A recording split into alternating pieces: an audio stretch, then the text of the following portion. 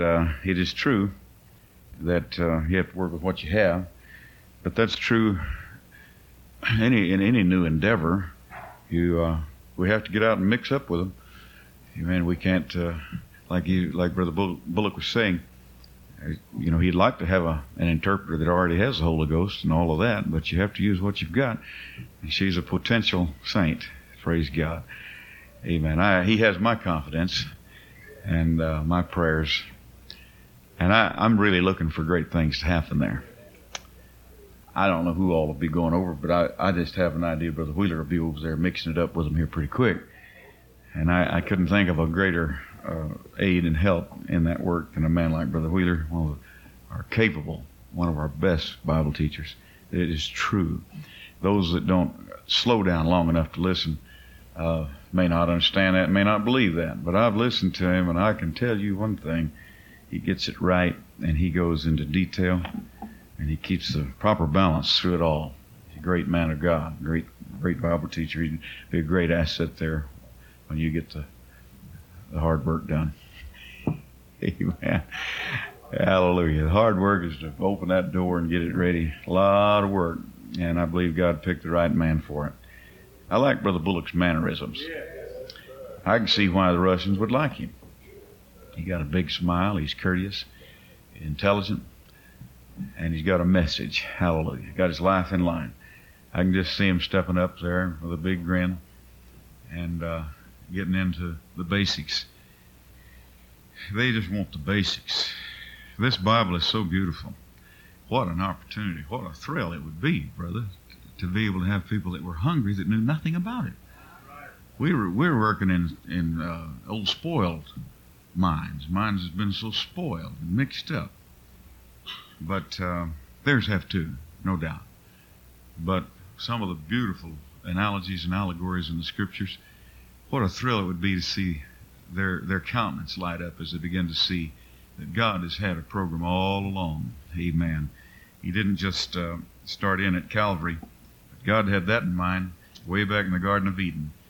And He filled the Old Testament full of pointing arrows, directional things, so that we would recognize when the Lamb of God did come, we would know how to appreciate Him. And the Apostle Paul did not neglect to go back into the Old Testament and lift. Jesus Himself said, study the Scriptures, for in them you think you have eternal life. And He didn't say, for in them you have eternal life, but you think you do. But He said, they are they that testify of me. Hallelujah. We have eternal life through Him.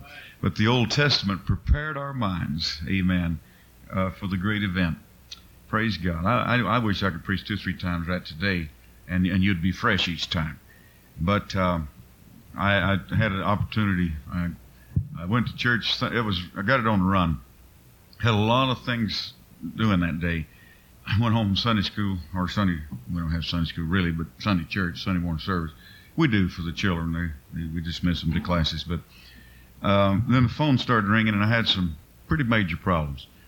And my mind was tied up all day. I was on the phone, got a cauliflower ear, and lo and behold, it's church time, and I jump in the pickup, and God, you're going to have to help me get to church, and still my mind and everything's just still rolling from the activities of the day.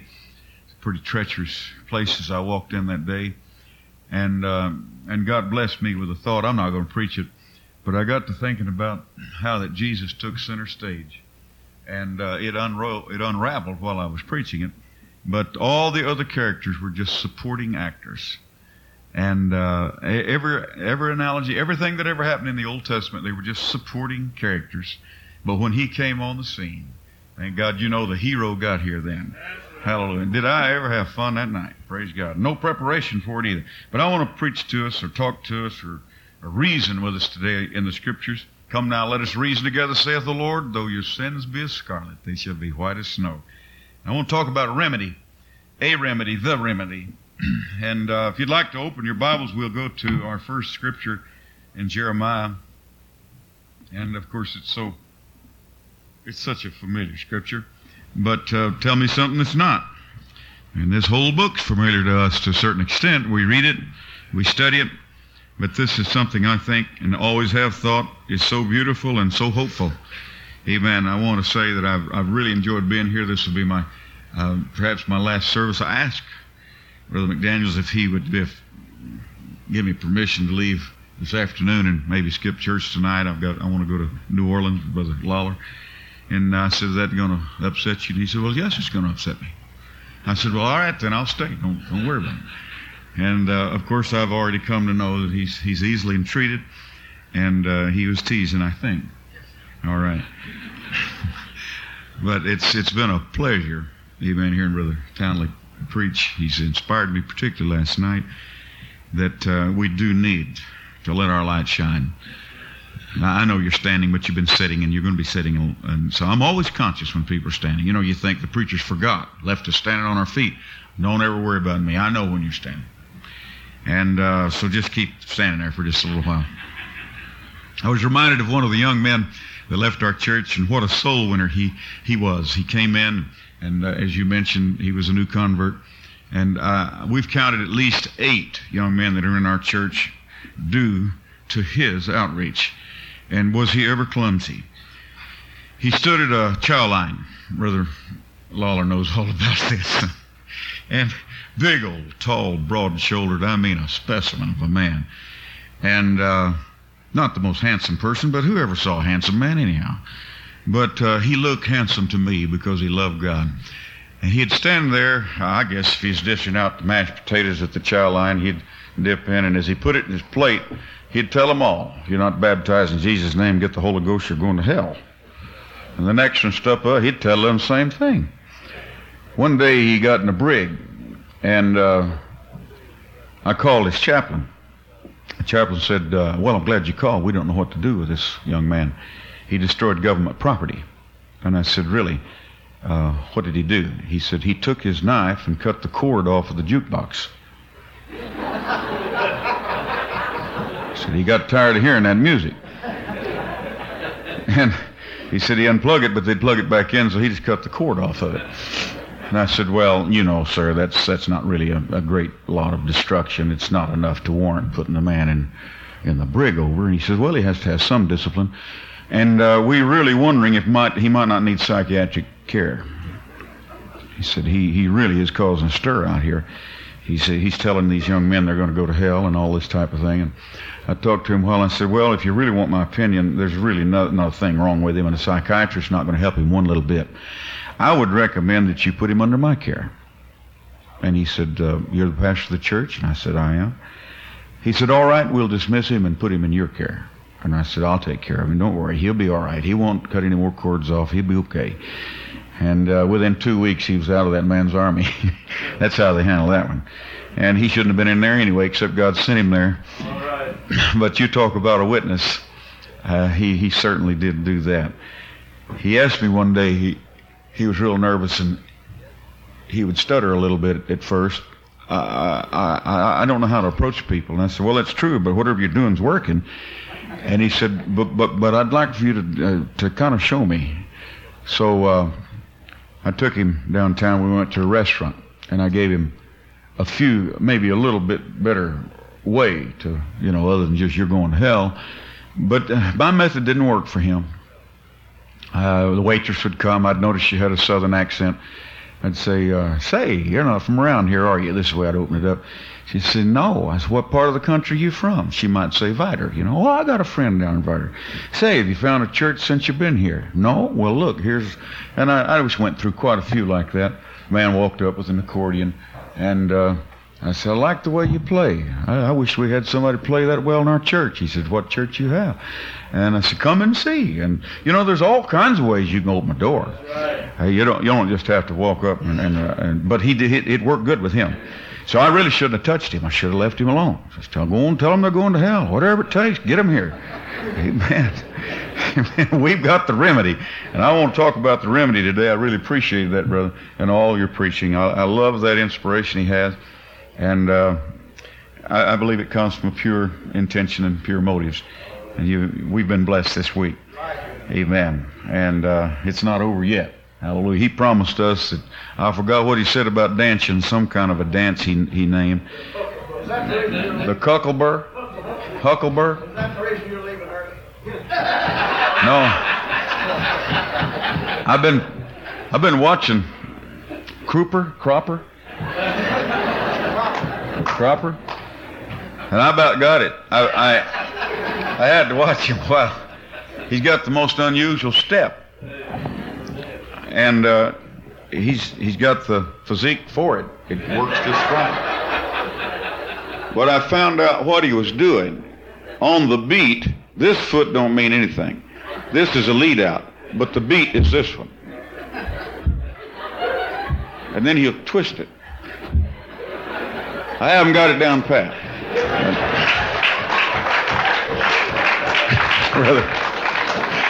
Well, that little music would help. Brother McDaniels looked at him and said, "Do you need a dancer in your church?" And I said, "I'd take about a half dozen of these. This would help us." Praise God. It's been an encouragement to come here to be with you again. It's such a powerful church, such a great leadership in this church. Brother McDaniels is an honorable man. He's a good watchman. And I admired him way before I got acquainted with him. I've seen him under the gun. And if he preaches self-control, and if he preaches watching your poise and watching your facial reaction to when you're in opposition, if he preaches it, I want you to know he practices it. I have seen him under bombardment, and I watched his spirit, and I envied the ability that he had to remain calm and sweet. Now, you've probably seen another side of that. I understood that. I won't go into that. He does occasionally break his pattern. Amen. But this is a great church, and it's a great privilege, and we just considered it an honor to be asked again to come. I'm always disappointed in myself, and I never feel like I've done what I wanted to do. But I think I could say that probably for all of you. We always feel that way. I'm sure Brother Townley goes home at night after doing what he does here. He probably goes home kicking himself, wondering why he didn't say this or say that. And his wife might even do what mine does. Well, why did you tell him that? Why did you leave that scripture out? But I tell her, I said, it's a whole lot different being out there with the leather in your face and sitting in the corner. Amen. You know, the trainer can tell him, you know, while he's slapping him in the face and pouring water on his head and all that kind of stuff, trying to get his eyes from not to be crossed. Get your left hand in his face. Get your left. Yeah. But you don't understand that. You don't understand the situation. So we're going to try to not worry about anything today, and just I got plenty of time. I've never taken my full amount of time. I might take it today. Go ahead. Got an hour and 15 minutes. That'll be plenty, really. Maybe, hopefully. In the book of Jeremiah, the 8th chapter, the 20th verse, the harvest is past, the summer is ended, and we're not saved. What a gruesome thing to say. But listen, for the hurt of the daughters of my people am I hurt. I am black. Astonishment hath taken hold of me. And why? Why would he be so astounded, and why would he have such a dark mood? And why would he say that the summer's ended and we're still not saved here?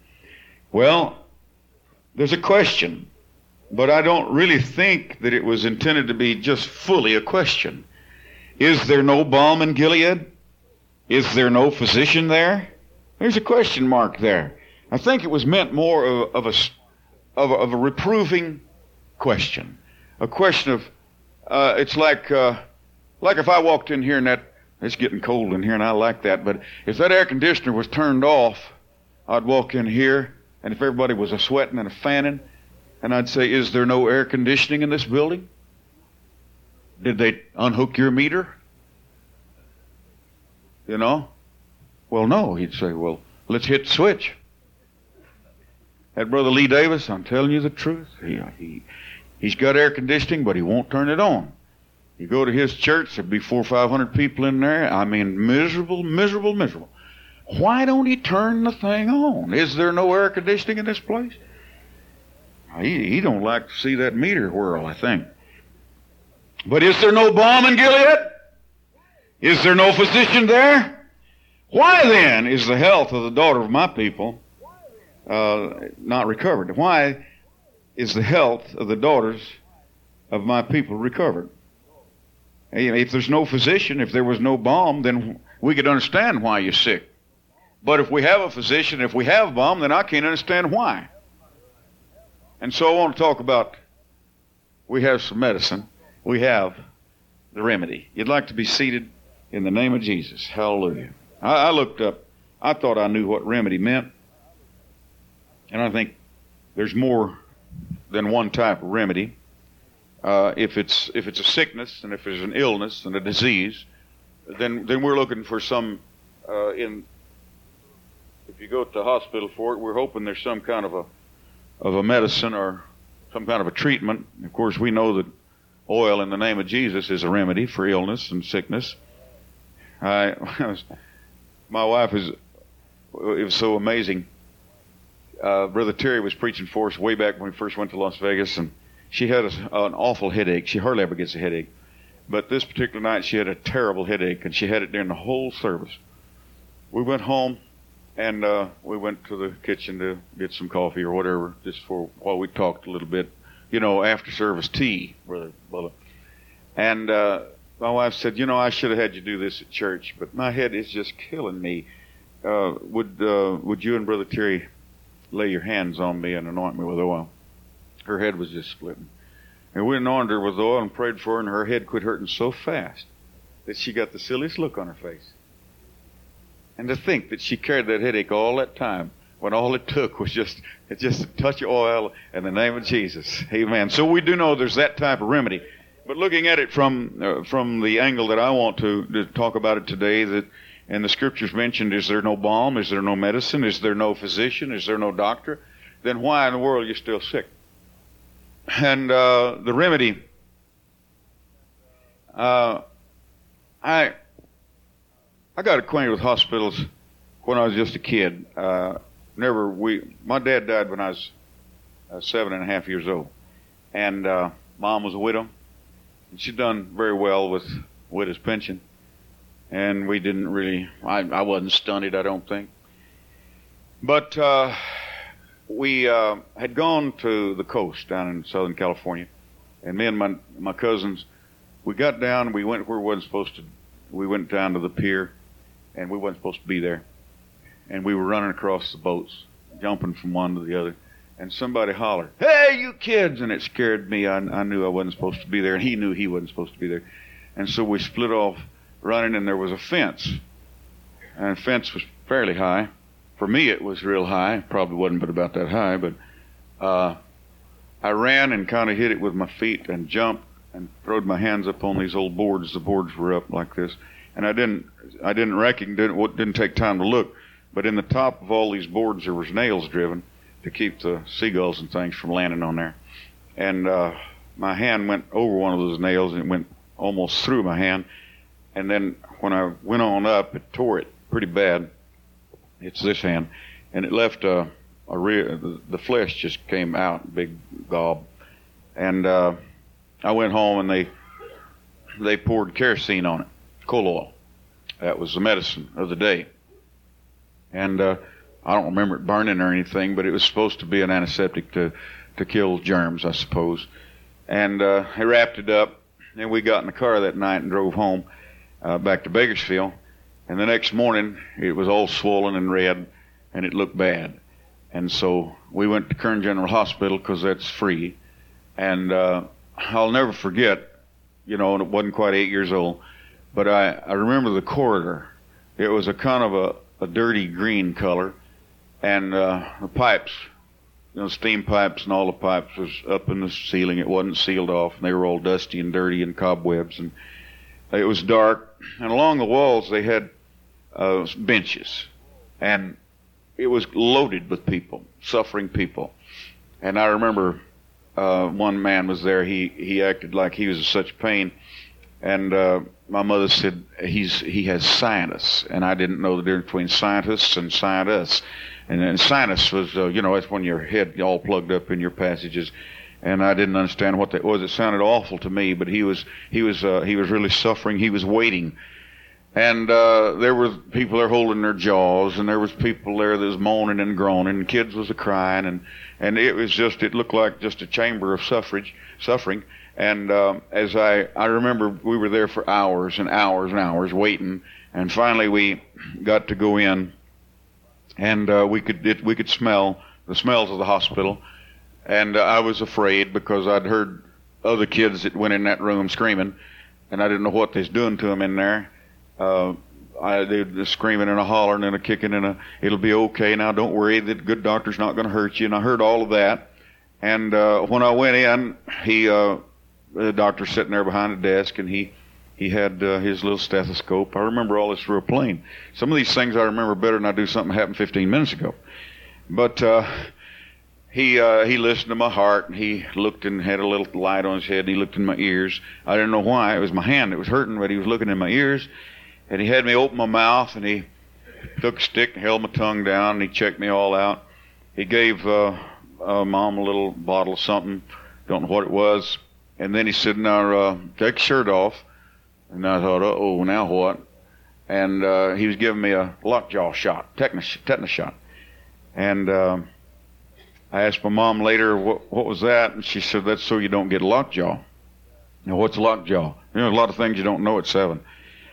And she said, that's when you get a disease and it settles in your jaws, and your jaws will clench shut, and you can't open your mouth, and you can't eat. And I said, well, how do you eat? She said, you can't.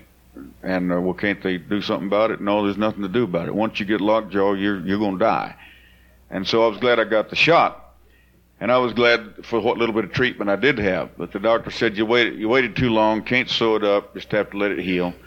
And that was my first experience in the hospital. I've had very few experiences in a hospital, except I know where all the emergency rooms are now in our city. I know where all the family waiting rooms are, and where all the surgery rooms are, and all the recovery rooms, and I know where all of them are. But thank God I haven't been one of their victims. God has spared me all this time, and hopefully He'll spare me till the very end. But hospitals they're there to help. And hopefully they'll have the remedy. I've read a lot about medicine. I've read a lot about hospitals and doctors. And it's a sort of a fearful thing to put your hands in the hands of a physician that he may not know what he's doing. I want to go to the book of Matthew, if you will, 9th chapter. I'll try to get my liberty here today in a little while. This is chapter 9, verse 11. And when the Pharisees saw it, they said unto his disciples, why eateth your master with publicans and sinners? Oh, they're just picking, trying to find fault with Jesus. But when Jesus heard that, he said unto them, they that be whole need not a physician, but they that are sick. Go and learn what that meaneth. That's one of Brother Terry's favorite statements. Go and learn what that means. And that's what Jesus said. Go and learn what that meaneth. But they were picking at him because he was doing like Brother Bullock. He's mixing it up with them. And you didn't go over there to find an apostolic church. You go over there to establish one. And so you're going to be preaching to people who's got on slacks and beads and necklaces and bobbed hair. Amen. But that's what you went there for. You didn't go there to find perfect people. You went there to preach to them. And that's what makes it so hard on us today. We're preaching to churches. We need some more new converts, brother, like you was preaching last night. If you really want to set a preacher on fire, get some visitors out there. If you want to hear the message on the Godhead, get somebody out there that don't understand it. Amen. That's hungry for it. Not somebody just come to fight, but somebody that's hungry. And you'll find a new fire in your old preacher. You'll think, my, he'd been drinking Hadacol or something.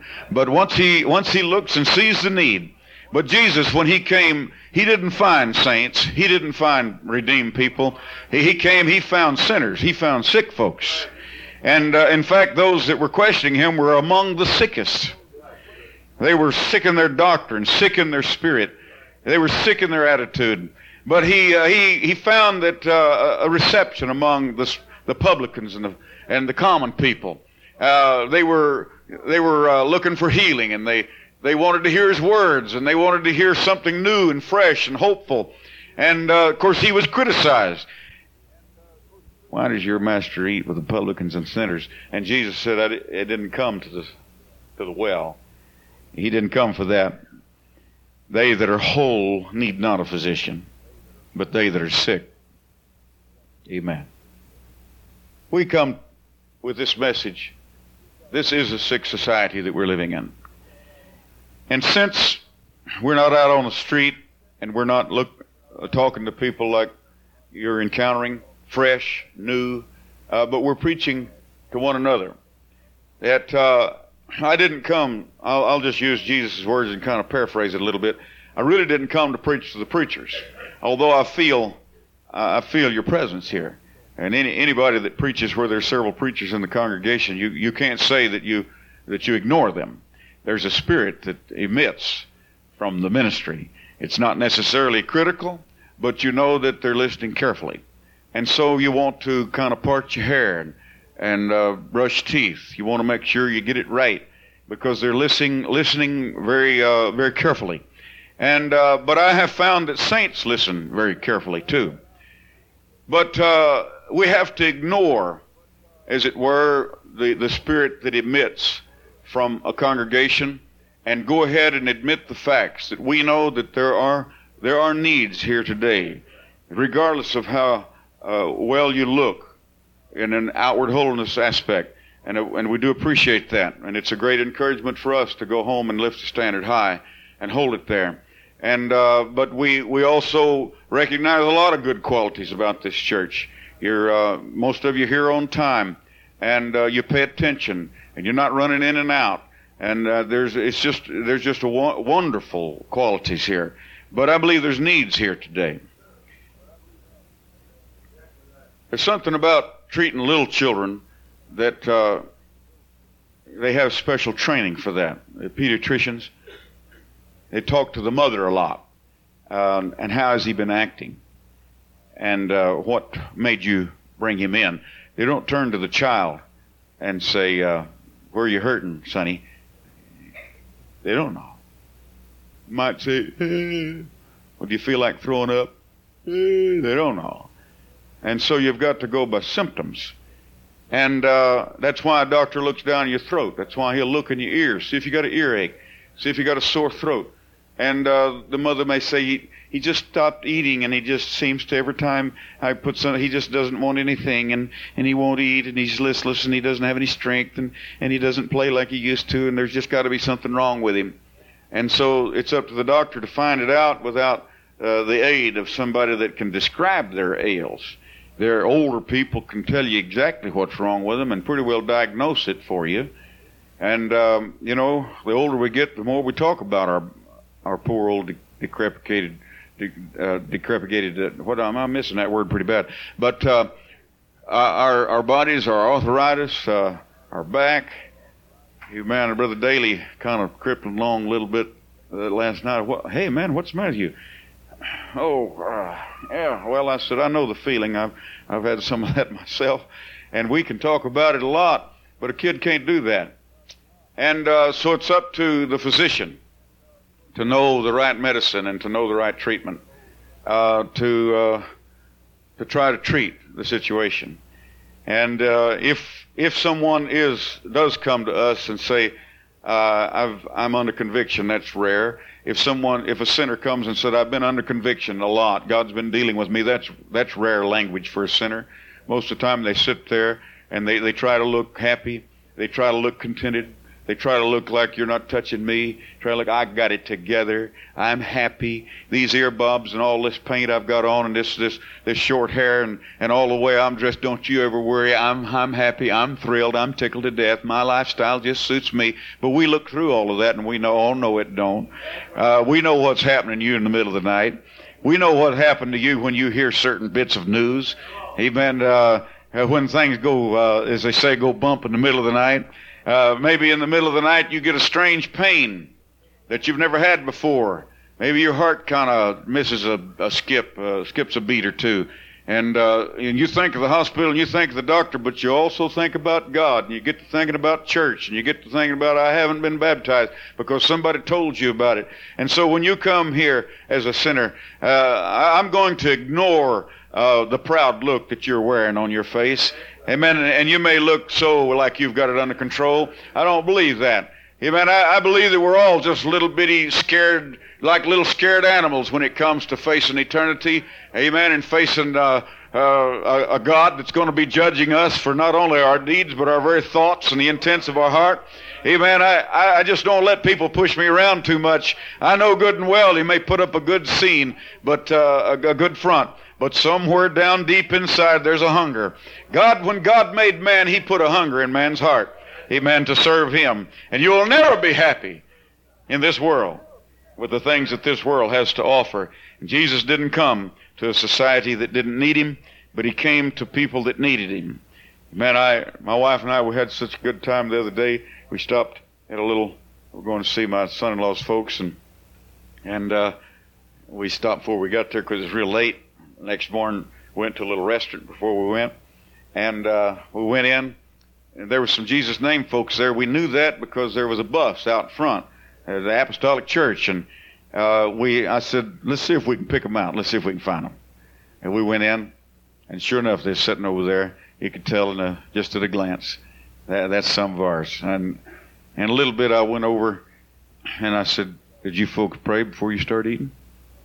And he looked up at me and he said, well, yeah. I said, I didn't see you. He said, well, I'm not sure they did, but he claimed they did. And maybe he did. Maybe they just kind of bowed their heads real quick. I don't know, but that was my introduction. And so we had a little fun with them. And but there was a table right next to them that I would imagine it was Methodist ladies. They were so prim. They were so pretty. Every one of them had matching earbobs, it looked like. And all of them had a string of pearls. They all had feather bobs. And they all looked nice. They did. They looked like nice ladies.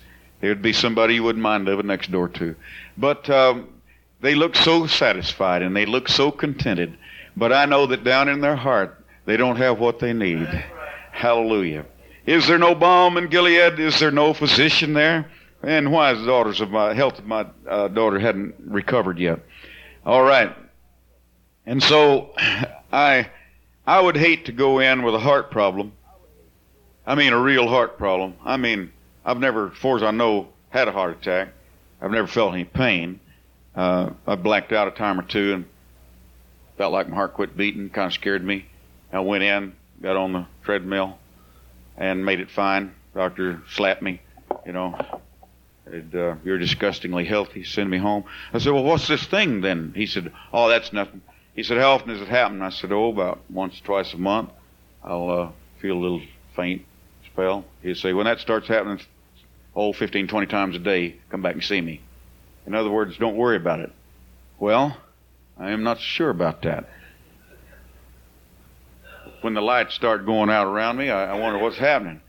But if I had a pain that accompanied it, and I went to the doctor, and he looked at me, and he started trying to treat something else besides my heart, I'd wonder what kind of doctor this is. Look, Doc, I'm not worried about that little age spot here on my cheek. I didn't come in here for that.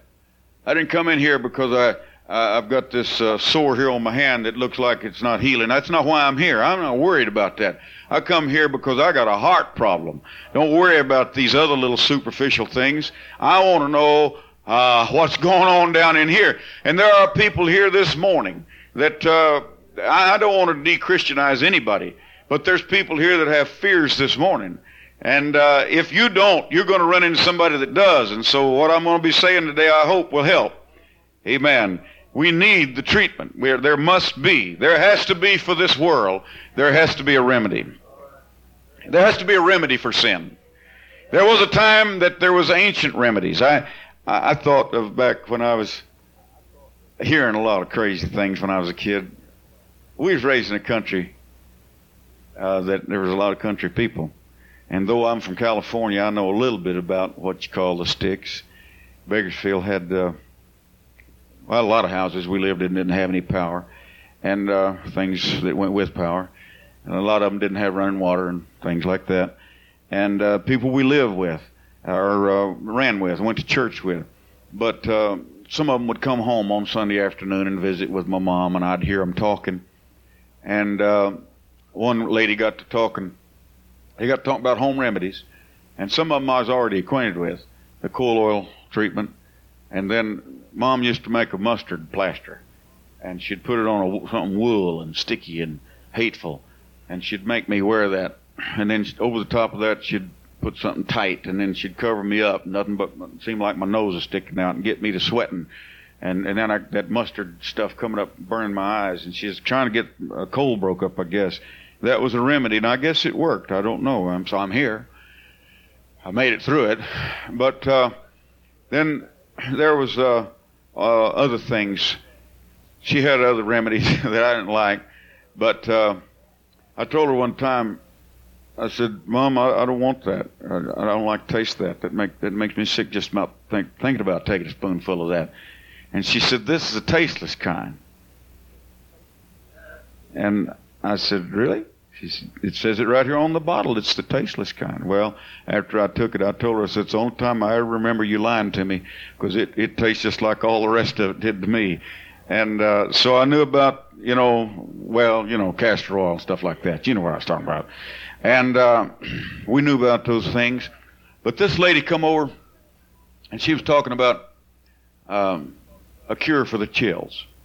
She said, when I was a girl, what my mama did, she said, is she would take the soft part of a biscuit, the doughy part, down inside, and she'd roll it up, and she'd put a bed bug right in the middle of that.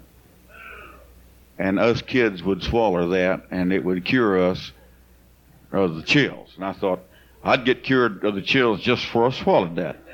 I think I'm doing fine, Yeah. I never saw a bed bug myself.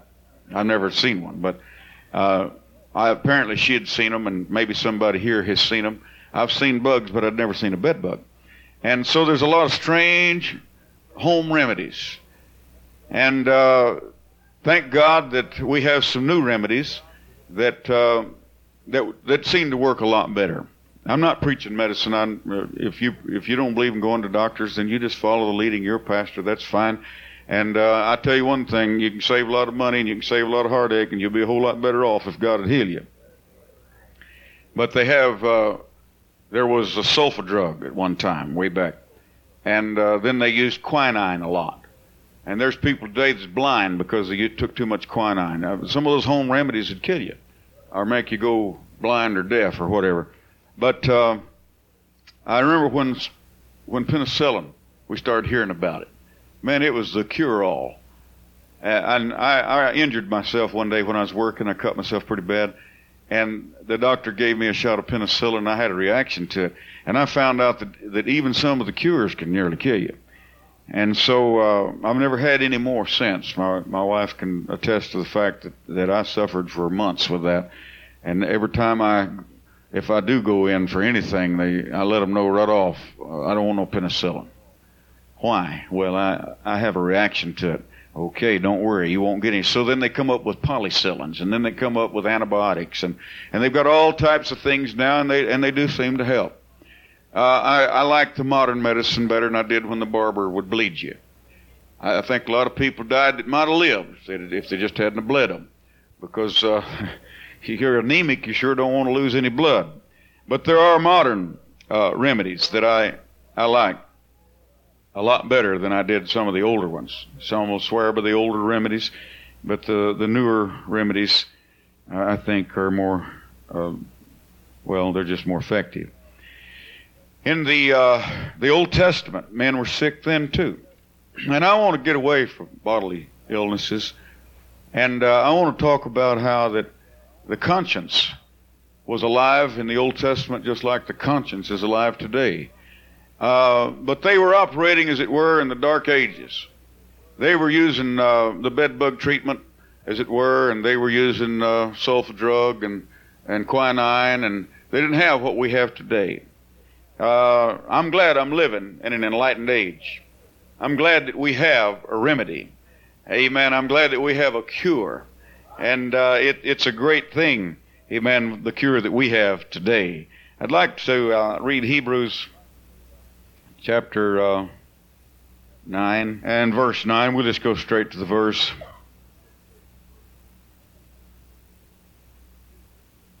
Which was a figure for the time then present, in which were offered both gifts and sacrifices that could not, now get it straight, they could not make him that did the service perfect as pertaining to conscience. Now they had a lot of ritualism. There was a lot of blood flowing. Now there was a lot of, I don't want to use the word hocus pocus, but they had a special cure, it seemed like, for every heart ailment. And there's one thing about all the did in the Old Testament that the apostle, I believe he wrote Hebrews, he said that it could not make them that came to that perfect as pertaining to conscience. They did what was right. They did what they were supposed to do. They did what God told Moses to tell them to do, but somehow it just didn't do the job. It's like they had an advertisement when I was a kid about, they had Duz soap. Anybody remember D-U-Z? Was it double Z? D-U-Z-Z? The advertisement was does everything. But Duz wouldn't wash away sins. Duz wouldn't take out a lot of stains either, but they said it did. They said Duz does everything. And the law, that's the best they had. If it was an ancient, antiquated remedy, that's the best remedy they had. And even God himself at that particular time, there was no remedy available. There was only thing was available is the soul that sinneth, it shall surely die. But the goodness of God and the long-suffering of God and the foreknowledge of God, he accepted a substitute. He would accept something in lieu of. And God in his foreknowledge, and in him there is no variableness or shadow of turning. And every time a lamb died, I believe that God lifted his eyes to Calvary and accepted it. Kind of like if you wrote a hot check, you're just hoping you can get to the bank before somebody else gets there ahead of you. Now, I don't advise doing that, but I don't think there's probably anybody in here that hadn't tried it at one time or another. Saying, well, let's see, this is Friday night, banks don't open on Monday. I got to be there Monday morning at 10 o'clock. That's right. I got to be there when the bank's open. Okay, but don't let the man you're writing this check know that. You know, you're talking to your wife over there. Well, okay, you can buy it or we'll get it, but I'm telling you right now, nothing can stop me from getting that bank. So we smile and write the check. And we wrote a check on an account that didn't have any money in it. I don't think many of us do that very often, but I think probably everybody has at one time or another. Maybe I'm the only one here that's ever done it. I don't know. I doubt it. And you can sure get in trouble doing it. But God accepted the blood of a lamb and the blood of an innocent victim, knowing that nothing was going to prevent him from getting there Monday morning. But there was something lacking in that remedy. There was no real power in it. It was contingent upon a better day, contingent upon better blood. Hallelujah. And if Jesus Christ hadn't have come and died, every one of those sacrifices would have been totally in vain. They without us would not be made perfect. Oh, hallelujah. The old remedy worked, but it lacked one thing. There was something dead about it. There was something that it just didn't have the zing that it needed to have. Because men could think, and they could look, and they could reason, and they could think, I'm the one that sinned. Why did that lamb die in my place? It never made sense. And somehow they went away still feeling guilty, still feeling burdened, still feeling their conscience was not clear. But I'm reading what the Bible said. The Bible said that. Did you hear? I read it. It said it could not make him that came to it free as pertaining to their conscience. The old remedies were wonderful things, but it didn't quite get rid of the germ. I want to go to Leviticus, the 14th chapter. We'll just briefly go over one of these remedies that they had. I think it'll be verse 4.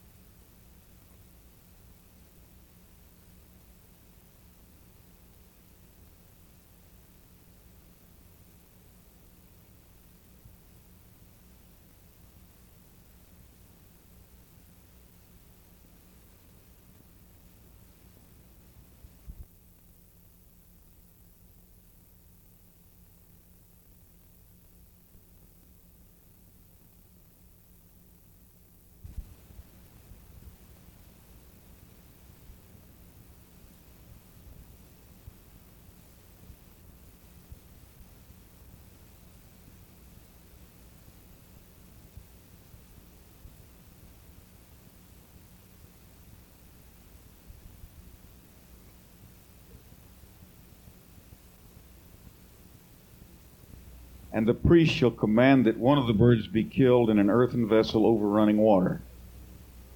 As for the living bird, he shall take it and the cedar wood and the scarlet and the hyssop, and shall dip them in the living bird, in the blood of the bird that was killed over running water. He shall sprinkle upon him that is to be cleansed from the leprosy 7 times, and shall pronounce him clean. The reason they used 2 birds is because one had to die, but one had to be dipped in the blood. And I won't go ahead and read it, but I'll tell you what the rest of it was. That the living bird. Now here's a man that's got he's got a disease. This is better than swallowing a bed bug. But it doesn't really make sense that here's 2 birds. And one of them is killed in an earthen vessel over running water. And his blood is sort of dripped and drained. And then he's laid over here. And then they take the living bird, and it and all the other things are dipped and sprinkled in and he becomes a little red bird. He's soaked in the blood of the one that died. And this little living bird then, he's set free.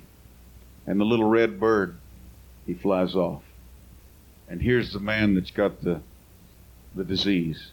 And he looks and he sees one that died, and he looks and he sees the other one, and he watches him fly, and he flies. You can see that little red thing flying, and finally it's just a little red dot, and you keep watching it, and finally distance swallows it up. What a beautiful example. But what a crude way. What a way that a man could go home that night and still remember, where did that bird go? What did he do? What's happened to him? Maybe he would still have a fear that his leprosy would come on him.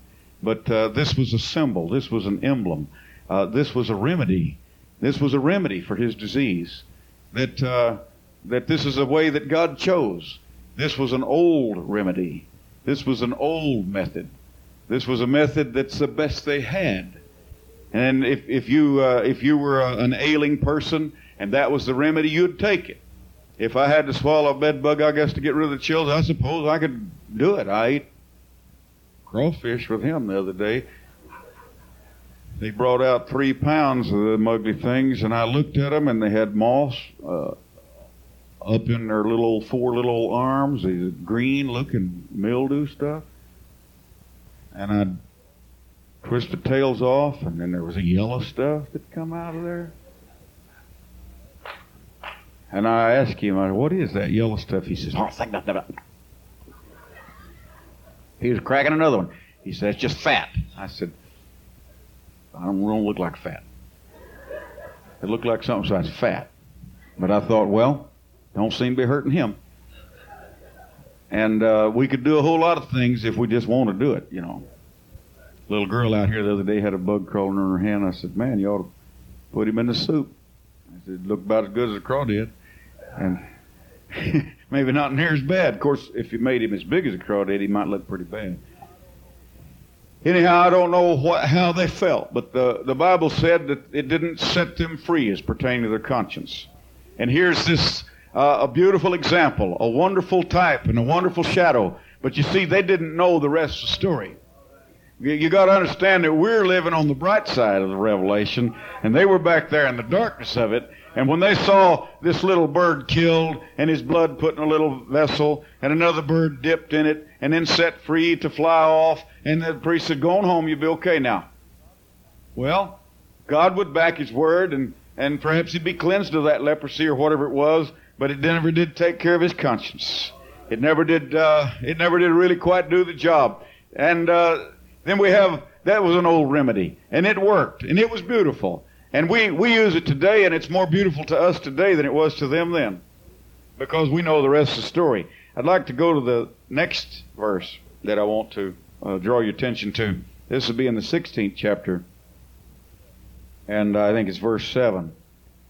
And he shall take the 2 goats and present them before the Lord at the door of the tabernacle of the congregation. And Aaron shall cast lots upon the 2 goats, one lot for the Lord, and the other lot for the scapegoat. And Aaron shall bring the goats upon which the Lord's lot fell, and offer him for a sin offering. But the goat on which the lot fell to be the scapegoat shall be presented alive before the Lord to make an atonement with him, and to let him go for a scapegoat unto the wilderness. The one goat that died, and the blood of the dead goat was poured on the living goat. Once again, we have a little red goat. And the one that died was the Lord's. And the one that lived, they poured the blood of the living goat on him. And a clean man would take this living goat and go out of the city, and he would walk over the mountains, down the valley, over another mountain, way out into the desert somewhere, and go round and round in circles and get the little goat lost. And then he'd unhook him and leave him and sneak away from him, hide from him somehow or another, so the goat wouldn't follow him back. And then he'd come back to the city. And you know what that was? That was the sins was put on the scapegoat, and the scapegoat bore the sins of that individual or that nation or that city or that tribe, whatever. He bore the sins of Israel. He took the sins of Israel away. But it never did quite give a complete release of the conscience. That's what we read. It never did. You say, well, that was really a wonderful thing. That works like coal oil and sulfur drug and stuff like that. The symbolism of it was beautiful. Here's one that died, and he should have died, because ere the soul that sinneth, it shall surely die. But then here, all the death and the guilt of the one that died was loaded on the back of the one that lived. And you had to have 2 birds, and had to have 2 goats, because one of them had to be alive to carry the sins away.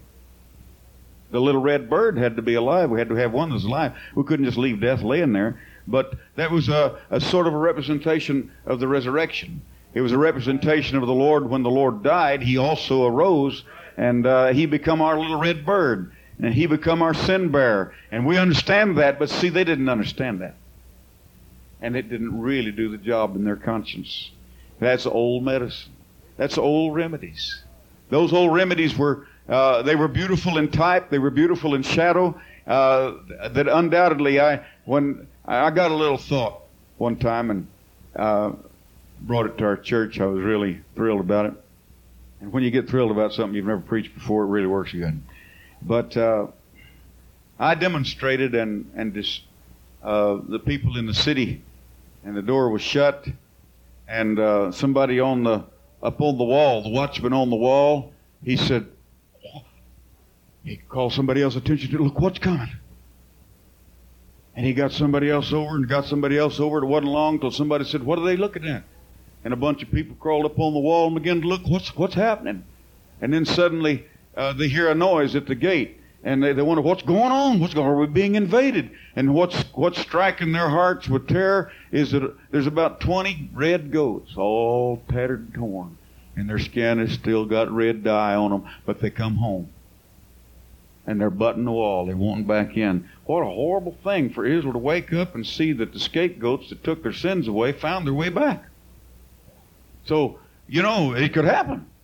Well, them old goats might get to wandering around and say, there's my city. Hey, fellas, come on, let's go back. Whoa, what a plague that would be to have your sins bore away and then one day wake up and have your sins coming back. That's old medicine. I don't like that medicine. I like the new medicine that we have. Hallelujah. We've got something that works. We got something that works every single time. And you don't ever have to worry about the goats coming back, butting on your door, trying to get back in. You don't have to worry about the little red bird flying back, perched up on your windowsill. Amen. Our sin bearer has done a good job. He's taken it away, and it will never come back again. And so these old remedies, they worked, and they were a comfort, and they were the best they had. And in fact, that's the best God had at that time. That's right. He looked for a man to stand in the gap. There was no man. There was no one fit to die in your place or my place. An animal. He took no delight, the Scripture said. You don't take any delight in burnt offerings. We read that to you the other day. That the ashes of a red heifer, it's not what I take a delight in. They could never remove sins or take sins away. I want to go to Hebrews 9 and 22 now. Got all these ribbons here.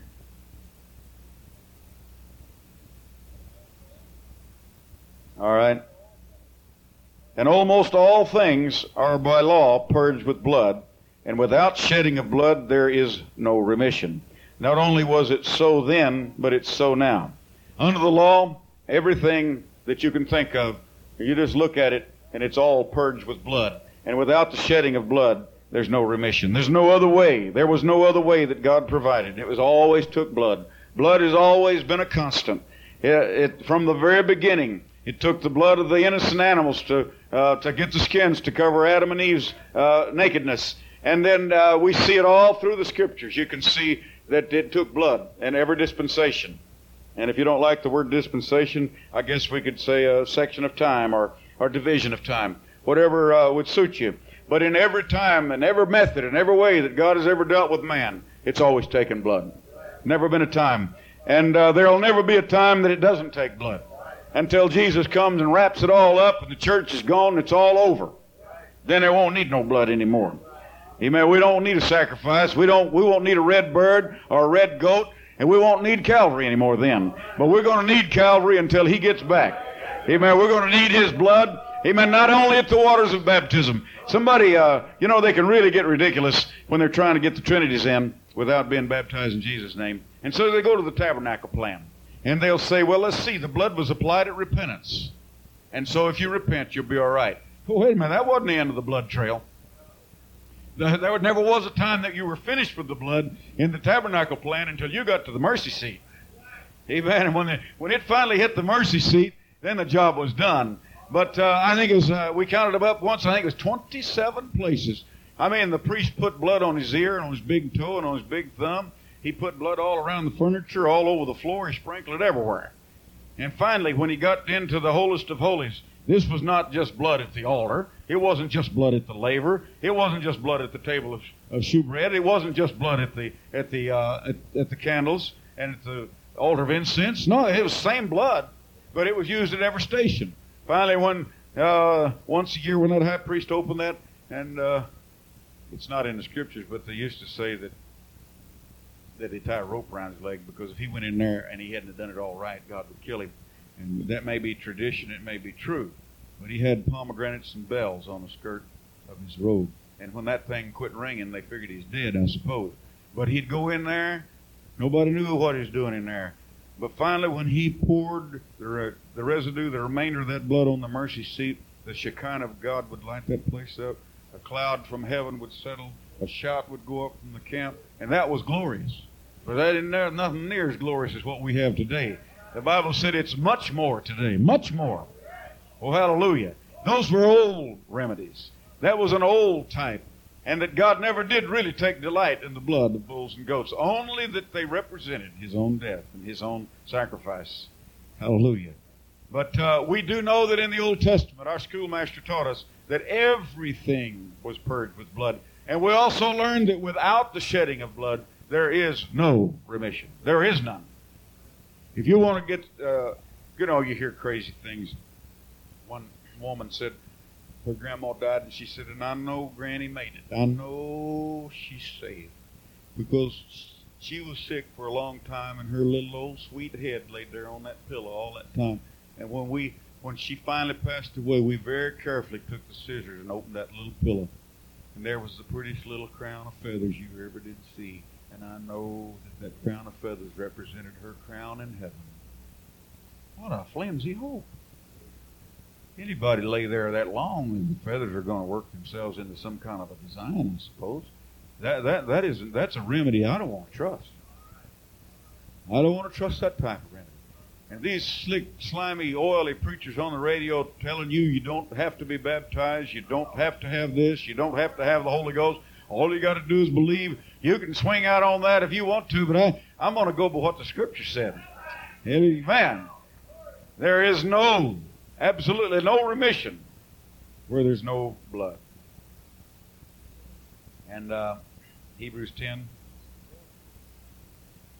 For the law having a shadow of good things, the first verse, to come, and not the very image of the things, can never with these sacrifices which they offer year by year continually make the comers thereunto perfect. It couldn't do it. There was no power there, no strength. For then would they not have ceased to be offered, because that the worshiper once purged should have had no more conscience of sin. Amen. Wouldn't it need to have done it over and over, year after year after year? But in these sacrifices there is a remembrance again made of sins every year. Every year they were reminded of it. Reminded every year. Oh, the consciousness of sin. Amen. What a horrible thing to have to be made aware of it and to be reminded of it time and time again. For if it was possible that the blood of bulls and goats could take away sin, wherefore when he cometh into the world, he saith, sacrifice and offerings thou wouldest not, but a body hast thou prepared me. In burnt offering and in sacrifice for sin thou hast had no pleasure. Then said I, Lo, I come.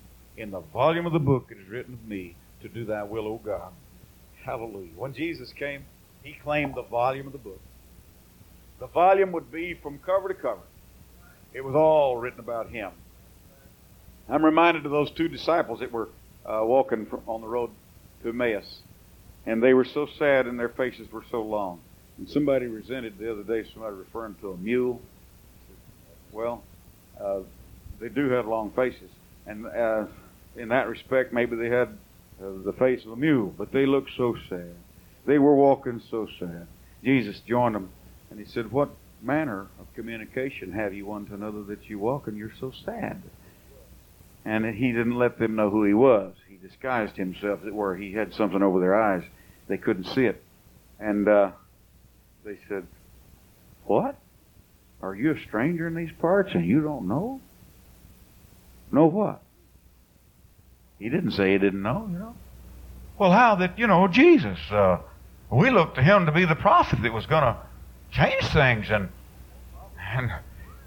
he was a prophet, mighty in word and in deed, and our hopes was in him. And they crucified him and put him in the grave. You haven't heard about any of that, huh? Well, let me tell you about it. This is the third day, too. That's why we're sad. And Jesus said, oh, fools, and slow of heart, to believe all that the Scripture saith. We just read here where he said, in the volume of the book it is written of me.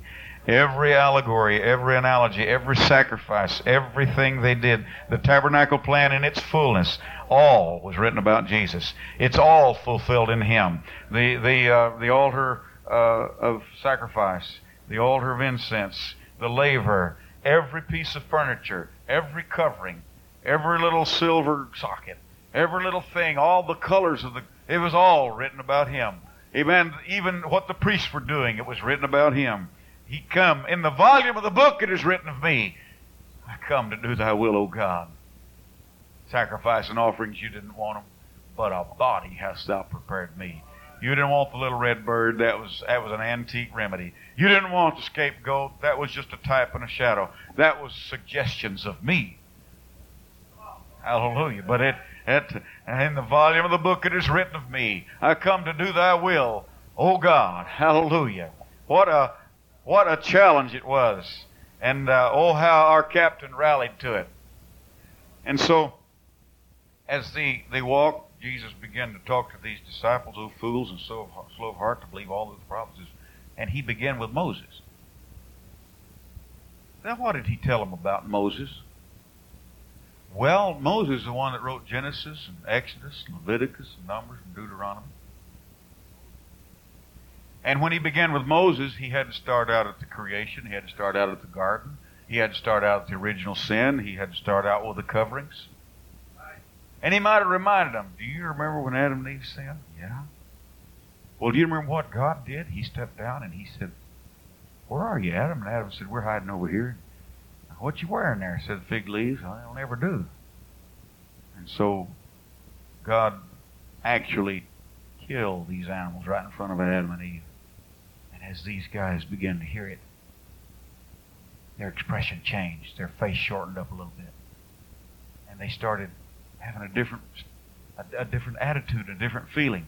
And then he took them on down. I'll tell you one I'm sure that Jesus told them about. It was when Abraham took Isaac up on the mountain. Amen. When Abraham took Isaac up on the mountain, he said, here's wood and here's fire, but where's the sacrifice? And Abraham said, God will provide himself a sacrifice. And so he bound Isaac hand and foot. And when he drew back the knife and had fully intended on taking Isaac's life, an angel prevented it and pointed, and there was even a ram hid in the thicket. Maybe Jesus told him about that. Now, that may not make anybody happy, but it made Isaac happy. It made Abraham happy.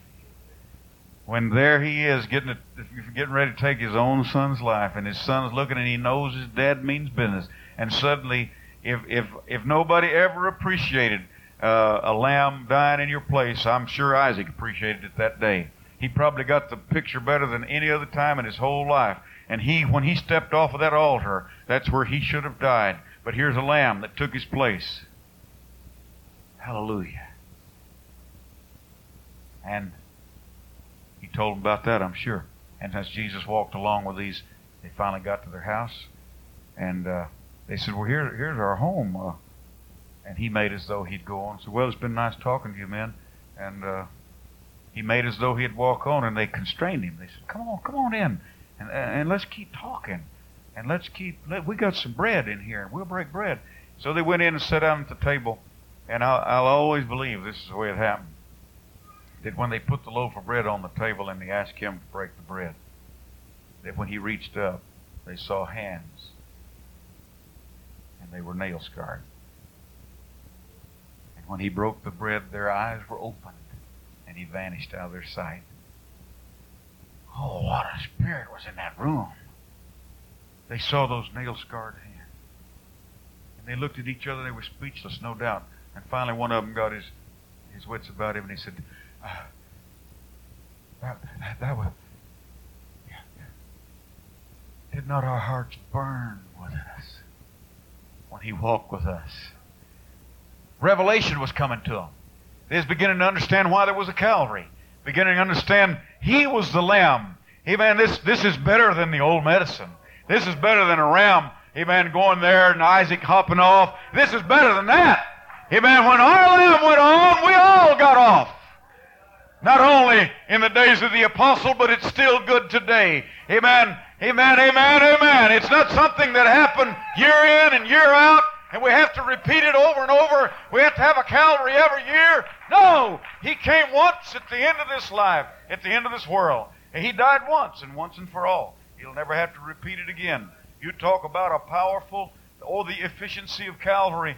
Amen. It was powerful in that day. And I like to think of how that the cross, it had two arms, if it's anything like we see pictures of it, and stretching both ways. Not only did the blood of Jesus Christ, amen, cover the present day sin of the day that he died, but it reached all the way back to Adam, and it took all of those hot checks and it rolled them all up into one, and he stamped them paid.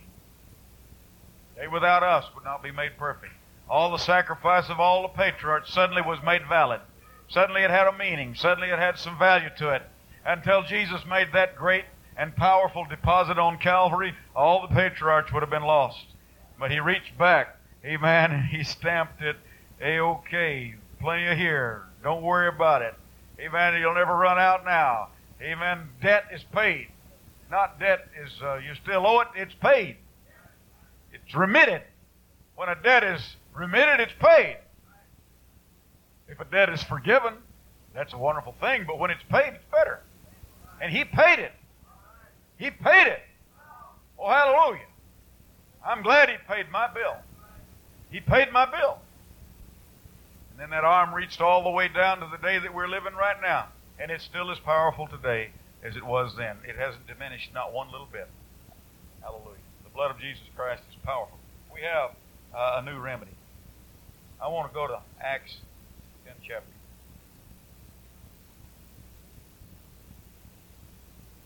go straight to the 43rd verse.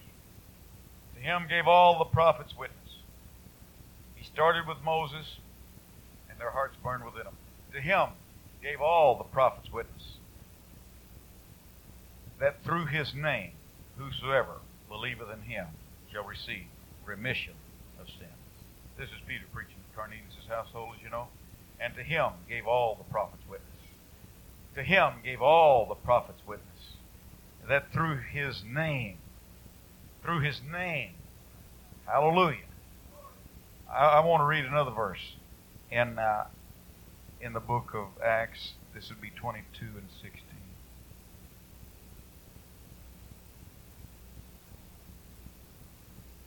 And now why tarriest thou? Arise and be baptized, washing away thy sins, calling on the name of the Lord. I want to hold those two scriptures and get a third in the book of John, 1 John 1 and 7. But if we walk in the light as he is in the light, we have fellowship one with another. And the blood of Jesus Christ his Son cleanseth us from all sins. Hallelujah. Without shedding of blood, there's no remission. But as I was mentioning to you the other day, how do we get that blood? Amen. That blood 2,000 years ago, it's dried up, it's gone. It's dehydrated. It's gone into the soil, the wind's blown it away, it's not available. But yet, it's through his blood we have remission of sin. Amen. We're washed in the blood of Jesus Christ. And so, then we go back to the scripture we just read in Acts 10 and 43, and we find out that through his name, whosoever believeth in him shall receive remission of sin. It's through his name. You see, the blood and the name are synonymous. They become synonymous. Since we have, this is our access. This is our medium. This is, when we use the name of Jesus, we're using the blood of Jesus. They're synonymous terms. If you don't use the name of Jesus, you don't have the blood of Jesus. This is why the name of Jesus in water baptism is absolutely essential. You leave the name out, you don't have any blood. It could be anybody's blood. It could be anybody's tomb. There are those that would seek to circumvent Matthew 28:19. And I've heard a strong argument that it was written differently, interpreted differently, and that somebody sought to give a little authenticity to the title baptism. I don't want to take that route. Now, it may be true. I don't know. It may be true. But I kind of like to take the fact that God was able to preserve his Bible, and that it's just fine. And if they did mess it up, they just got themselves deeper in trouble. Go therefore and teach all nations, baptizing them in the name of the Father and of the Son and of the Holy Ghost, to me is one of our most powerful starting points. And I've heard the argument about that, and I think, well, that gets us in more trouble. When we start preaching that the Scriptures have been messed with, then we get in trouble there. And so I think, well, I'm not even going to mention that. Even though I know about that, I'm not going to talk about that because I don't like that. I'll take Matthew 28:19 just like it is. Hallelujah. To me, it's a great place to start. I usually, well, I'll just use this here. That here's a Trinitarian going to baptize you. And he said, I baptize you in the name of the Father. What's the name of the Father? He didn't baptize in the name of the Father. He said he's going to and didn't. I baptize you in the name of the Son. I know they don't dip 3 times, some of them do. And I baptize you in the name of the Holy Ghost. Now, he said he's going to do it, but he didn't. There's no name mentioned there. What is the name of the Son? Everybody knows that one. Thou shalt call his name Jesus, for he shall save his people from their sin. Jesus said, I came in my Father's name. The Holy Ghost whom the Father will send in my name. We know all of that, St. John 14 chapter. We know those scriptures. I don't want to take a lot of time with you on that one. I'm not trying to prove this doctrine. I'm trying to make us appreciate it. Hallelujah. That it's at the name of Jesus, amen, that the blood is applied. We don't have to go back to the blood of a dove. We don't have to go back to the blood of a goat. We don't have to go through that old antiquated, those old remedies. We got a new remedy. We got a miracle remedy. We got a name, amen, that is so convenient, that it's so handy, that you can speak the name of Jesus in a time of danger before you can say help. And I mean, it'll get there before you get it out of your breath. The name of Jesus Christ, amen, that's our access to the blood. That is your access to the blood. You go to the water baptism and you don't put the name of Jesus in it, you don't have the blood of Calvary on your soul. Somebody said it's not necessary to be baptized. Well, then I guess it wasn't necessary for Jesus to die. It wasn't necessary for him to come and be born and to die on Calvary. I mean, let's just throw it all away if we're going to throw away what's really good. On the day of Pentecost, they said, what must we do? And I don't believe Peter was out of his mind.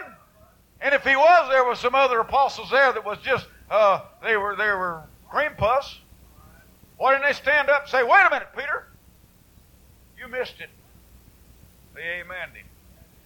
Peter said, repent and be baptized, every one of you, in the name of Jesus Christ for the remission of sin. I mean, they've been remitted. Their bills paid. Thank God the goats are not going to come back beating on the door. Little red bird's not going to be on your windowsill. They're gone. They're forever removed. He is our scapegoat. He's our little red bird. Amen. We got it all rolled up and wrapped up in the name of Jesus Christ, which represents the power of Calvary. Oh, hallelujah. Now, it wasn't just anybody's blood. It wasn't the blood of a bull or a goat, or it wasn't the blood of just any man. But it happened to be the blood of one that came into this world without a natural father. Every one of us in here have our Father's blood in our veins. And I've told you this before, and you already know it. And I'm sure Brother McDaniels has told you this. But all the blood that's in your veins came from your Father. But Jesus came. There wasn't a speck, not a drop, not an atom of Adam's blood in his veins. The blood that was in his veins came straight from the Spirit of God. Pure, sinless, stainless, eternal. No death in it.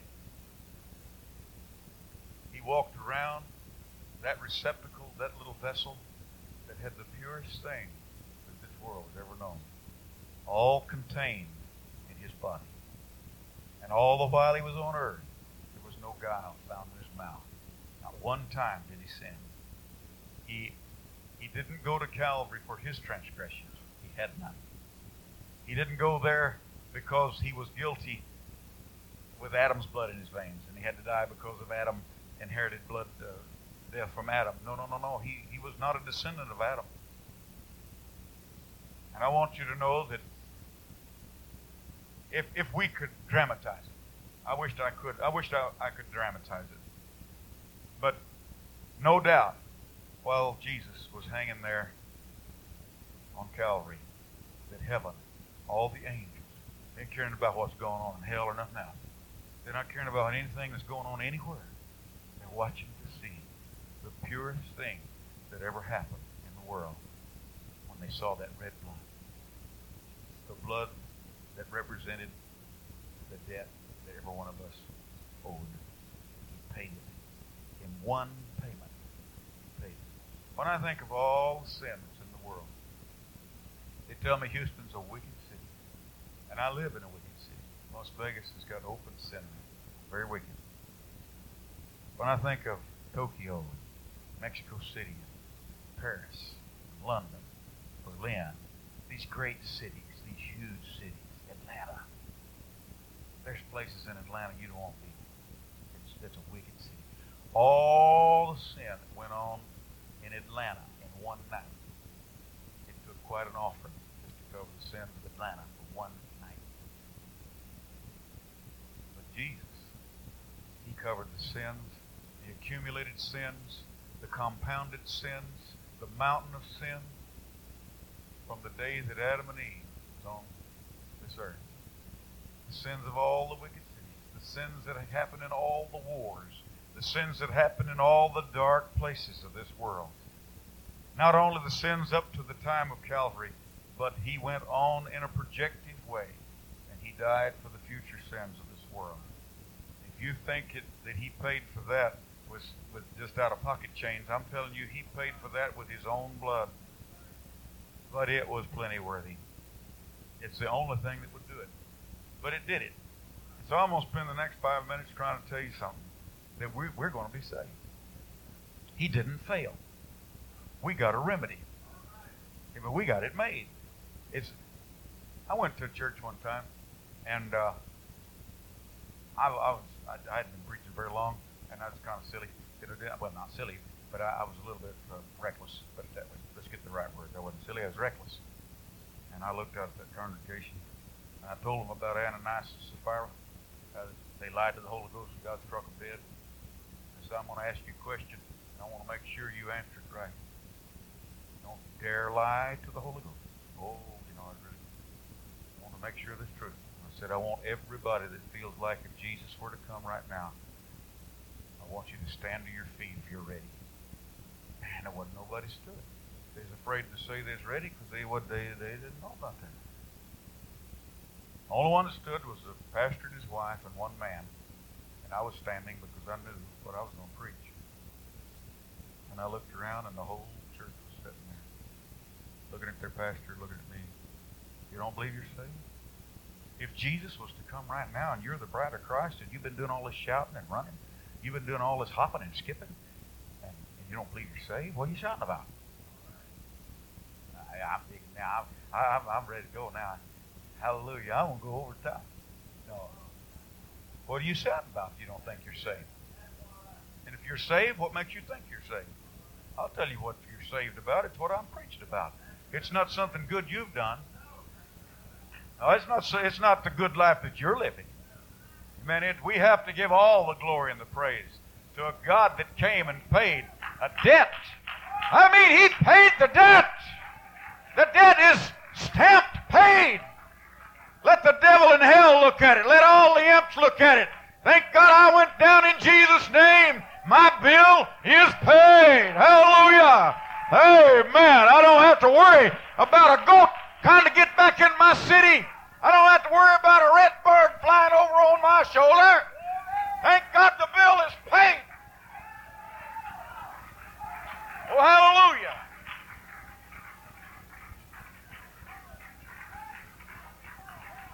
Glory. We got a hope. We got something that we can be proud about. We got something we can be confident of. It's not a weak thing. This is not something flimsy and weak. This is something strong and powerful. Thank God when He come, He didn't come messing around hoping to open up a door. He opened the door. He made it possible. There's going to be somebody in heaven. There's going to be a bride sitting around. Amen, the marriage supper of the Lamb. Somebody's going to make it. Somebody's going to make it. I'll tell you who they are. It's people who have repented of their sins, been baptized in Jesus' name, filled with the Holy Ghost. Without the Spirit of Christ, you're none of His, so you got to have the Holy Ghost. You got to have it. And you got to live a holy life. But after we've done those things, take heart. Take heart. See, yeah, but after I did all that, I've sinned. Take heart. Call on that name. Thank God there's power in that name. You don't have to be baptized again, but you'll never be done with the blood. When you come out of the waters of baptism, you're not through with the blood. You're going to need the blood from that day till Jesus comes for you. There'll never be a day that you'll be finished with the blood. Oh, it may be a tiny little sin, but you're going to need the blood. You might have just got mad and said an ugly word. Ooh, that word was still in me. What am I going to do? I'm going to go to hell. No, you're not. You're going to say, oh, God, let your blood wash me again. Hallelujah.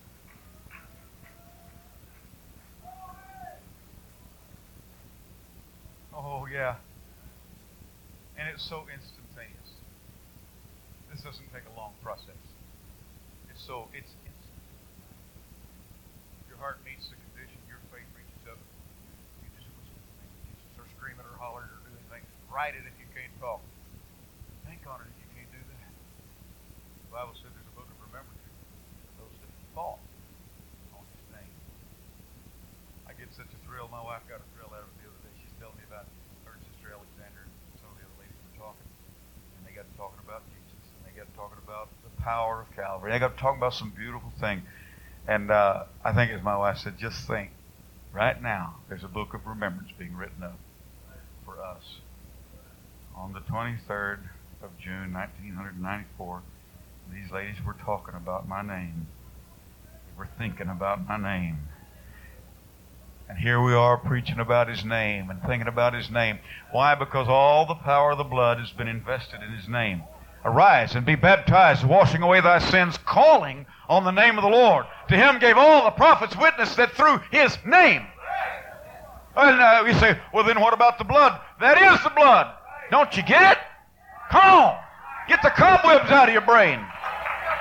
The name of Jesus is synonymous with His blood. When we say Jesus, we're reaching for the blood. We're reaching for Calvary. Thank God He will cleanse you. He will wash you.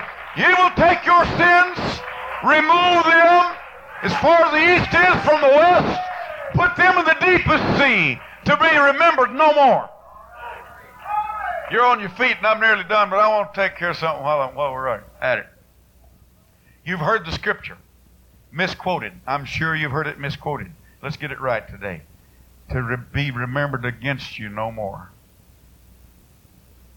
You say, well, it implies that. No, it implies something better than that. To be remembered against you no more is good. But to be remembered no more is better. You know, I sometimes think it puzzles God when we come confessing something He done forgave us for. I don't know if I've ever offended you, but if I have, let's pretend I have. Let's pretend I've offended you. And I've already apologized. Brother McDaniel, you know, last week I already apologized. You said it's all right for me to forget it, but I just can't get it off my mind. Would you forgive me again? Brother McDaniel would look at me and say, just like he did. Uh-huh. Next day I come back. Brother McDaniel, would you forgive me? And you say, uh-huh. Let that go on about 1,000 times. Brother McDaniel said, go on away. Leave me alone. I done forgave you. But I'll tell you what it is. It's an insult to Brother McDaniel. When he says, forget it. I don't hold it against you no more. It's over. That's just a man. And we can say, okay, Brother McDaniel, I believe you. I trust you. But we don't have to talk to him no more about it. But when we go to the Lord and we apologize and we say, God, forgive me. And the next night we go with the same thing. You say, yeah, but I did it again. Well, in that case, you better do it again. You better go to Him again. But you know what will happen? It won't be long till you get so ashamed you're going to quit doing what you're doing. Or you'll quit asking forgiveness for it. It's going to be one thing or another. You're through or you're through with that. And so I am so happy that we have a remedy. It's not a hope-so thing. I don't know a whole lot about Bishop Haywood. He had some good truths. He had some things I didn't like. He said something, I ain't going to go into that. But about the no-light doctrine kind of stuff, you know. And I don't accept that. But he said something in a little article I read one time he had written. And he said, kind of poetic, and he said, pillow my head on no guess. Kind of strange, isn't it? I don't want to lay my head to rest on a guess. Because in the middle of the night, those goats might be trying to knock the door down. Those birds could be fluttering at the windowsill trying to break the glass out. I don't want to pillow my head on a guess. But I want to rest my case in Him. I want to rest my case in His name. Rest my case in Calvary. He did not come and just almost open the door. He come and provided a remedy. There is a remedy. And brother, when you're dancing in the Spirit,